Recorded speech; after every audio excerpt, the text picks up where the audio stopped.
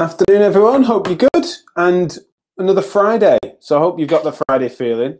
I know that it tends to be a fairly lively show with interactions. I don't know if Maury are available live or Maury just happen to heckle on Fridays. I'm not sure. But thank you for your interaction as ever. And I'm looking forward to your engagement on this, which is a really interesting topic. Delighted to have a guest in the lobby, which I'll be bringing in a second to discuss a topic that was kind of requested from social media a few weeks ago. It kind of bubbled over that there was some myths perpetuating around the link between, or lack of, between race, ethnicity, pain. And we did talk about it on the show in terms of my very superficial knowledge of that topic and how we need to make sure we don't let those things perpetuate. But what was recommended to me was this lady, Jackie Walombe. I'm sorry if I'm mispronouncing that, Jackie. You have to put me right straight away. But I wanted to chat to her a little bit about the detail because it's something that she's thought on before, and it's someone that studies not just that, but also other topics in and around pain particularly. And so I want to ask you guys, as you know, I always start with a question as to whether or not this is something that you feel you've seen either historically or recently, as to whether or not you see these things being perpetuated and whether they are prevalent or not, or whether it's something that's sort of new to you and surprises you that we're even considering them to still be out there. But yeah, definitely I want to hear your thoughts and comments. I know what you like when a guest is on. You're sometimes a little quieter to get going, but certainly we're going to be interested in your thoughts in this topic. It's a challenging one. It's something that's sort of fraught with complexity in many ways and feels unsafe sometimes to talk about, but hopefully we provide something where feel free to ask any questions that you have, any comments, but particularly in and around whether or not you see these things yourself, be that in practice or historically. So without further ado, let me hopefully smoothly bring in Jackie. Hi, Jackie, can you hear us? Yep, I can hear you. Fantastic. So would you like to introduce yourself to the listeners to start off with then, please? Sure. So I'm Jackie Walumbe. You did a good effort on that. I am a physiotherapist by background. I am also a doctoral researcher, and I work in the field of chronic pain management or long-term complex pain management in an inpatient setting. And I've previously worked in inner city London in an MSK type of service, focusing on long-term pain. And I suppose that's where my interest in kind of issues around culture, ethnicity, race and pain came up. Yeah, so that's me. I suppose, and it might be something better suited for those that recommended it, but what is it about your work that made you on the tip of everyone's tongue when this topic came up on social media? Do you know why that might be? I'm not entirely sure, but I suppose what happens is I am a member of the Chartered Society of Physio BAME network. So that is it's not a professional network, but it's a group of people who, because of our kind of identifying characteristics, we have a support network. And one of the conversations on there, I think this is where the tweet came from. One of the conversations was around a member who had experienced a really quite distressing encounter with a colleague where the person, I don't remember the exact details, but the person had kind of inferred that a certain group of people have a different perception of pain. I believe it was Asians have a different perception of pain. Therefore, why are you even bothering, or something along those lines? And this person didn't feel able to kind of push back against that kind of statement, because this person was more senior and kind of used research as a pushback and said, well, the research shows this, so therefore what's the argument? And I suppose because this person felt like in a position of a lack of power, I kind of reflected and thought that, well, I am in a position of power because of my seniority. Maybe there's not as much exposure for me, there's not as much risk for me talking about this topic. So maybe that's one of the reasons I may have come up on people's tongues. And I suppose the other is, chipping away in the background at these kind of stereotypes that I think affect how patients that I see end up with a poor service or poor quality of care. No, that's fascinating, and certainly I think one of the reasons for me asking that question is because it was really interesting for me to then look into your body of work to realize that understanding the sort of relevance of culture on social variables in terms of outcomes, but also why that is certainly very relevant, because what it seemed like, particularly on that, which is one of several stereotypes that might perpetuate, is that it's inferred that that's emerged from the data, and it's just like, well, we've got to talk about these data points but actually what they're doing is they're inferring causation to this what's already a contested correlation. So could we just go into, we don't need to get stuck in the weeds on that particular one example, but why is it that there's a myth like that might perpetuate? So in this instance, it was sort of the notion that South Asians have a higher pain sensitivity, I think was the sort of, I may be even paraphrasing, but why does something like that even emerge? Well, I think that's quite a lofty question without knowing about it. But in response, I think we need to think about how people have been categorized in the past. So, you know, there's that issue of race. So you can categorize people based on their race, or people can identify based on their ethnicity.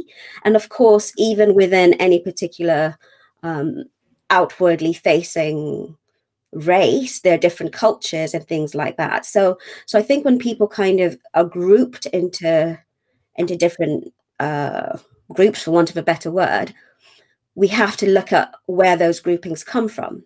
So if you think about the race kind of category, I think this is where I find there's the most, there's a risk here, because race as a category has always been used to other. You know, it was never used to kind of, in a scientific way, it was always used as a way to elevate one group over the other, to justify practices that were not necessarily great, for example, slavery and things like that. So for me, race as a biological construct has been debunked, and that has been done by scientists in such a thorough way that whenever I see something that says South Asians do this, I think, what do you mean by that? What's your categorization? You know, South Asians, this huge kind of body of people, you know, do you mean culturally? Do you mean by the color of their skin, which is quite, you know, that is dodgy territory we're on. And I think the issue we have is people aren't thinking critically about the phrases that they're using. They're just throwing it out there. So I'll give you an example. So I am a Black woman. I am visually identified out there as a Black person. I can't hide it. It's kind of what you see when you see me. But you can't categorize me alongside every other Black individual that has ever existed or existed on this earth. I'm from Kenya. I was born in Kenya, so that's one categorization for me. I am an immigrant, so I immigrated to this country. I spent a lot of time in Manchester, so some people might say I'm a Mancunian. I've spent a long time in London, so I'm a Londoner. So you do have to kind of dig a bit deeper when you're thinking about these categories. No, that's absolutely fascinating, because that identity piece has come up in so many different ways on the show and beyond, of course, and very topical. And I think that category error that you're describing is just sort of so central to it, where if in any given, especially when there's such inconsistency in the research, whereby for some reason, you know, sometimes let's give benefit of the doubt and saying it's clumsiness, whereas in other cases it's clearly there's something that they should know far better. But for whatever reason, it's been delineated by an ethnicity or race, and then the inference that comes from when that data, regardless of what that shows, it's category error often underneath it, and therefore the conclusions drawn from any data points there have an illegitimacy from the off.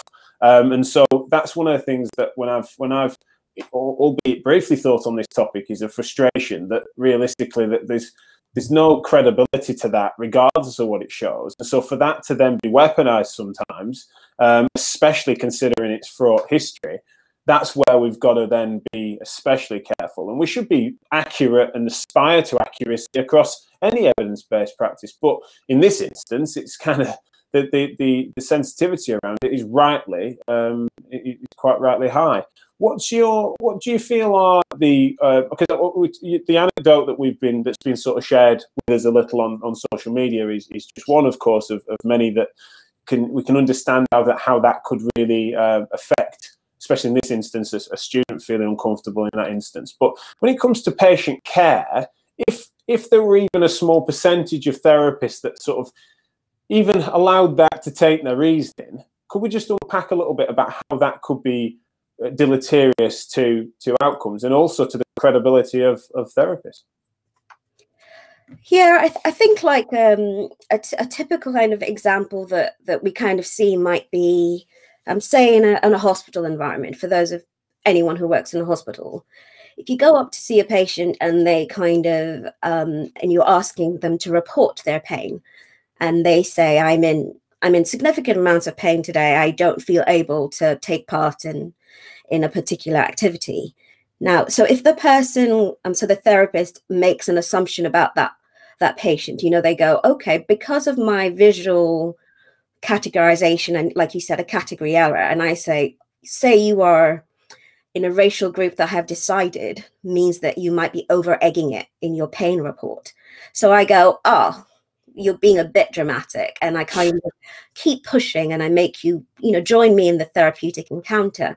So first of all, you've already kind of, you've misassessed. You're not assessing that pain properly. So there's a risk there that you might miss something that is of, serious pathology or a fracture or anything like that.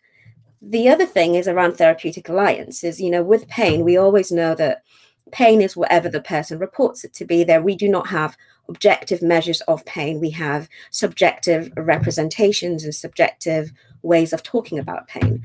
So if I'm not able to believe that the person in front of me is telling me that they're struggling and they're in pain, how am I going to then set up a kind of an intervention? Because my initial assumptions are already colored. So if I think of an example, when I was working in outpatients, we had a group of women, so Arabic women, who seemed to have more persistent pain, more widespread pain. And what would happen is when we did an audit and found that our Asian patients, our Arabic women, represented quite a huge number of people in the service, but they were not getting referred onto the pain management service or the pain management program. Right. So there was a gap there. There was clearly a need, but we're not referring them on. And so we spoke to some of the therapists, and they kind of said, well, they don't speak the language, so what's the point? That they're just being a bit dramatic. So what's the point?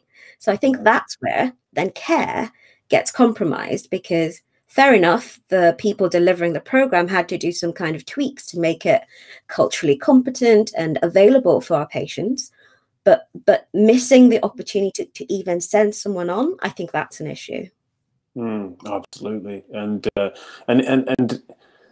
even if that person is making a judgment call on whether or not that person's appropriate for that service because of language barriers, etc., that is not something that should be a barrier to referral. If that is clinical best practice, it's like they're almost playing the politics themselves and allowing it to affect their clinical judgment, which isn't cool. But in this instance, when there are those, and this is where I suppose less almost the research data from trial data, say, but more from audit data from a clinical department, when we're teasing that out, that's something that's not has certainly been central to a lot of your thinking that I've then read in prep for this, really, is that you've then looked at what are the relevant variables qualitatively across cultures that might influence that. What do you feel are the big hitting features that have emerged from your work that sort of inform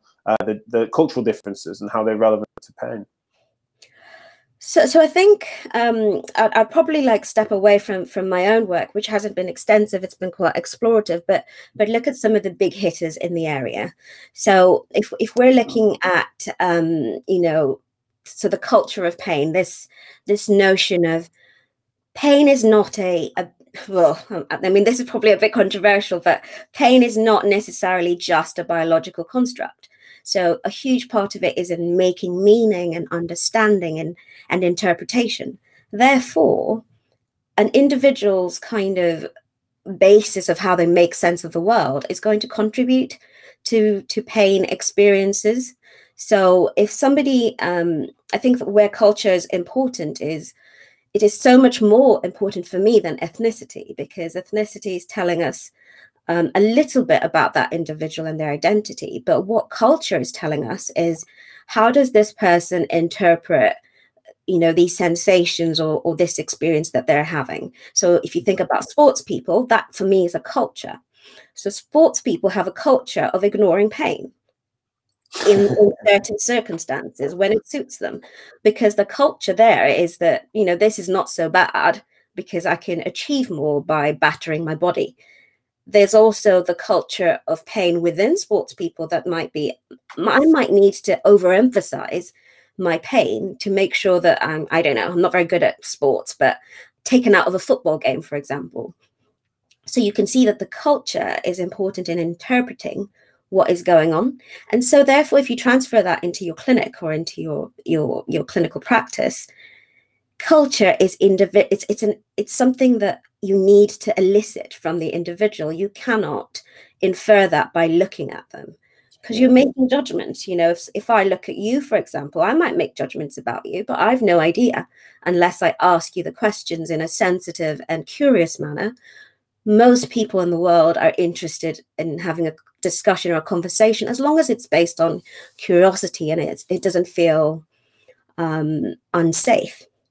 That assumptiveness or judgment, is it? I don't even know if assumptiveness is a word there, Jackie, sorry, but the judgment that can come from people trying to almost do shortcuts, be that for time or be that conscious or unconscious ignorance, where you might just feel like a shorthand for culture might be me guessing based on things that maybe you've not even told me. Maybe that's on the referral for some reason, because that's what the coding system says. And so you're making guesses that can then lead to, you think that should inform your reasoning when it shouldn't. And so, that cultural competence is talked about quite a lot at the moment. And I think that's a phrase I'm certainly really interested in, because that all the various features and factors affecting experience, pain or otherwise, we now know we're maturing into recognizing that it's far more complex than we ever used to realize. Never mind just beyond tissues, but also beyond even some of the, done badly. It was just like, well, is it making you anxious or depressed? It was sort of like these low-hanging fruit features, which were better than tissue centricity, but actually never went much deeper. When it comes to the NHS and it comes to outcome data that demonstrates gaps in the success of interventions that seem to then be, whichever way, and as we say, fraught with category error, but when it sort of seemed to be differences in outcome, is that statistical difference something that's really difficult for people to see past if they think in that way? If they're sort of a bit empirically minded, perhaps, they think, look, yes, we can think about why that might be, but essentially these are the facts of the matter. Is that something that seems to have some clout that makes this work more challenging? Yes, definitely. I think, particularly, as physiotherapists or people who work with physical therapies, they may not have interrogated their own kind of position as much as some of our colleagues, say, in the social sciences have. So, for example, when I was trained, there was no conversation about truth or non-truth. It was just, that's anatomy and that's right, yeah. And so I think when we start thinking about the ways in which we know, the ways in which are privileged of knowing in physiotherapy, that is statistical significance and numbers and things like that. But when we're talking about people, like you said, even so in a pain management service, for example, where I work, we use a lot of psychometric questionnaires to kind of evaluate outcome. But I think what we're recognizing is, I think some people talk about, well, it's not been translated, but the psychometric questionnaires in themselves have been developed in a very specific cultural context with very specific ways of thinking. Those researchers made decisions about what questions to include and how to word them based on the population that they were working with at the time. So even when we try and use those psychometric questionnaires, on the general population, we've already lost something, because a lot of the time you might find patients write, in between the sentences. So say you've got a yes, no answer. They go, well, that doesn't apply to me, so I want to add something extra. Here's my free text. Yeah. What they're telling you is there's more to me than the options you've given me. So for me, this idea of valuing a different way of knowing, so using qualitative methods, for example, so narrative. So a patient telling me their narrative for me is probably more powerful than them rating their pain out of 10, because what does that mean? I'm more interested in them telling me, give me some substance, give me some context of your life, and I can work with that. What we find is, for example, if services are rated on their psychometric, documents or EQ5DL and things like that, then you have a problem of how are people processing that information? How are they? If you work in a multicultural area, you might not. Maybe you work in an area with more of a monoculture. But even within that, your slightly older patients might interpret that a little bit differently. So I think I'm in a position of, with physical therapies in general, we're so embedded in the, I suppose, in the physical and almost in the sense of the physical sciences, but we're forgetting the biology and the environment and things like that. So I'm not at all sure if I'm answering your question, but just rambling. No, you're not at all. It was absolutely brilliant, and you're well on theme. We're getting some great questions and comments coming in, which is fantastic. And Laura Stewart saying, "Great example, Jackie." And it was, it's really, it sharpens it, doesn't it, when you give a case study almost like that. Also, Kath Piper said, "Jackie, your comment regarding culture is so apt. Thank you. It's made me think differently." A question that came in from Mohit on Twitter. He said, "Most of the pain management program resources also like being available in various languages. Whilst to some extent, I think that there is a bit of lip service that can get paid where thinking translation is everything. However, it is a relevant barrier still, isn't it?" Yeah, and I know that there's lots of work that, so earlier on, we spend a lot of so when I say we, the metaphorical we, is I worked with a psychologist throughout my time, and I've been very lucky to have that kind of resource. So a lot of the questions came up around, okay, let's just translate. So all our questionnaires were translated. Right. But then what we found was just almost what I said before, is the meaning was not getting, was not coming through. So I think, yes, there's something about translation existing knowledge. So I suppose I could think about, explain pain resources.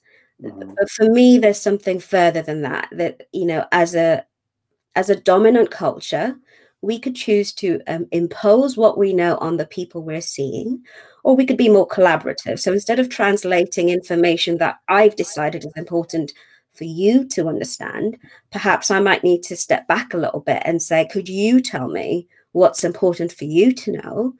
And then perhaps we can co-create some resources that are relevant for this group. So that might not be something you can do for a whole service, but if you're located in a village or in a specific area, you will know your local community.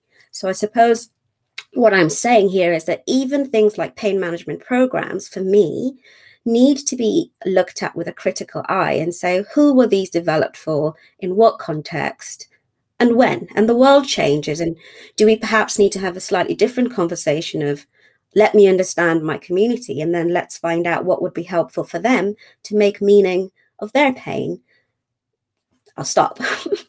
No, that's great, because I think one of the things that is, especially when everyone feels like it's a fast-moving treadmill and they're trying to constantly adapt, then it's retrofitting the system to new emergent phenomena that we've been ignorant of this. And so instead of having that, the more efficient way would be to just sort of, instead of trying to adapt something that's not fit for purpose, instead let's strip that back and work out, let's put the patient back at the center of it rather than trying to retrofit. And whilst challenging, and certainly I'm not underestimating it's labor intensive in many ways, but the rewards are enormous. And also, when you've come to realize that, it's an ethical imperative to realize that all of these things are there to serve the the health of the public and for the patients, and for us to help them rehabilitate and recover, or whatever our role is as health professionals. And so I think that taking the low-hanging fruit and thinking, oh, good point, let's translate it, or let's just try and cookie cut this that's working here and just cross our fingers that it works there, is something that's very, very clumsy. One of the things I wanted to just run by you, and I'm struggling maybe to, forgive me if I articulate this badly, but one of the things I've seen is some people with the best of intentions, and this, I'm carrying an opinion with this, admittedly, but with the best of intentions, there are people that seem to then be stereotyping based on culture, that's then almost in a relativistic way, when they would challenge in their own wheelhouse, they would, if they had a patient that was saying, I hear what you're saying, but I'm going to opt for homeopathy, then they would find themselves wanting to, at least hopefully respectfully, say, well, this is why, you know, that sits outside of not just my scope of practice, but what I would recommend for this problem.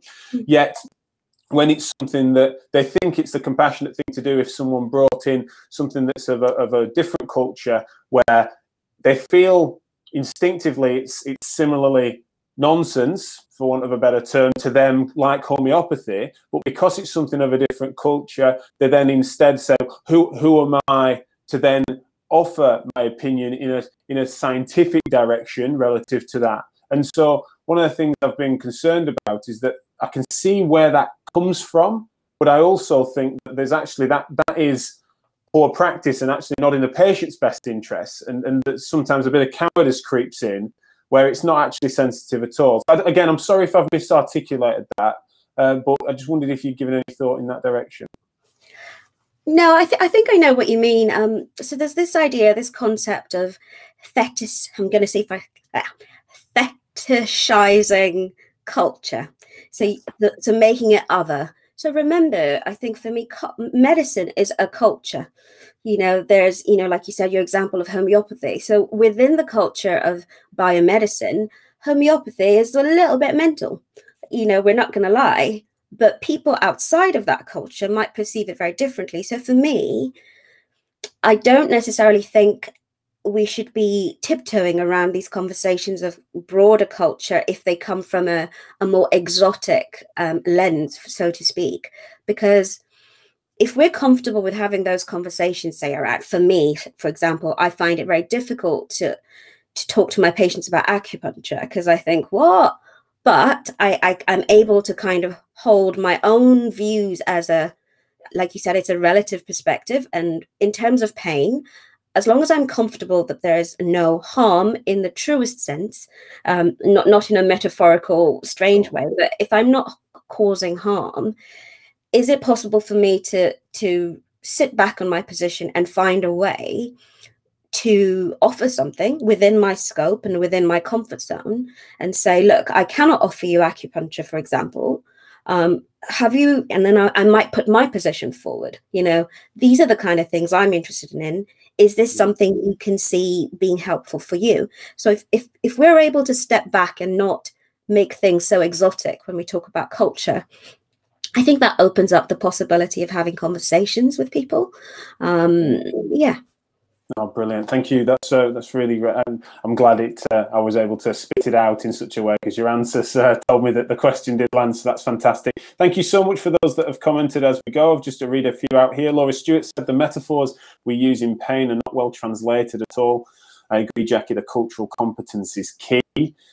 Kath Piper has said this discussion on imposition is important as it pervades healthcare across all patient experiences. Challenging our thinking regarding culture and imposition can be beneficial to all patients. So thank you guys for that. I noticed that we are out of time. I could go on and on and on. This is such a fascinating topic, and Jackie, I hope we can speak again in any context, really, because, you know, I feel like I've so much to learn from you, as I'm sure the audience does as well. Thank you so much for your time. Really appreciate it, especially having we've not met and not really interacted until you were sprung upon me on Twitter. So I really appreciate the short notice as well.